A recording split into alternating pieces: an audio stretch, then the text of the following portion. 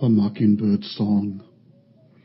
There are moments, like this morning, when my heart is so full it has become the song of the mockingbird singing outside our windows, who may sing at any time, day or night, its song of wonder and making, who is binding the world together with each single and heart-making note, whose songs are as bright as God's love for all of creation.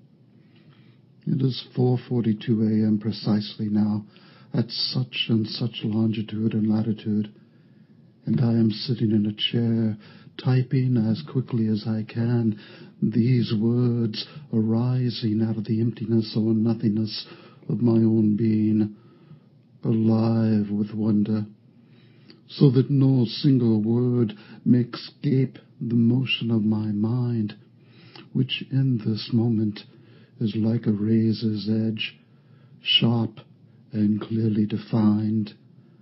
The mockingbird is still singing its song, which you may easily imagine moving up through its gentle heart and throat, and out through its voice, to spin again and again up and around this fragile world, our home.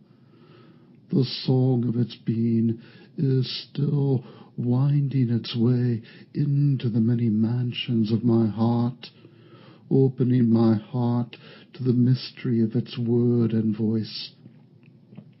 On Friday, a neighbor delivered to Joanne a bouquet of lilies, Easter lilies in May. Oh, more than a dozen, I imagine now. And then yesterday, Joanne brought home even more flowers, carnations and mums for church today, so the house is full of their fragrance, along with the smell of my morning coffee. If the self is constantly changing from one moment to the next, as my Buddhist friends tell me, if the self is so impermanent as to be not self or no self, unnata, why is it then that I feel so completely and utterly alive in this very moment? Why is it that I can still hear the song of the mockingbird entering my heart, raising it up again and again like a sacrament to the wonders of creation, to this gift we call life? Why is it that this one song never seems to leave me from one hallowed moment to the next? Why is the song more, much more than a vague and distant memory?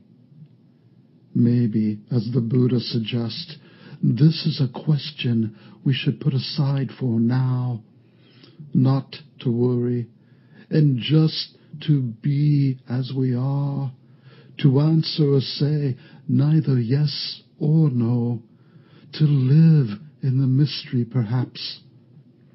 Still, wherever you may be this morning, whatever you may be doing, stop now.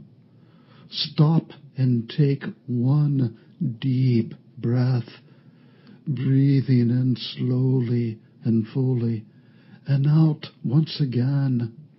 Stop and realize, if nothing else, that you are alive, and that within your own heart is the same song of the same mockingbird in the very same tree outside our window, that is singing through our own hearts, binding us together as one human family, a family of humanity. Let this one moment become a beginning, a healing, a grace, a passage from one human heart to the next, where the world is made new and whole, where we know with a certainty marked by compassion, where we come to see Christ and even the Buddha alive in one another.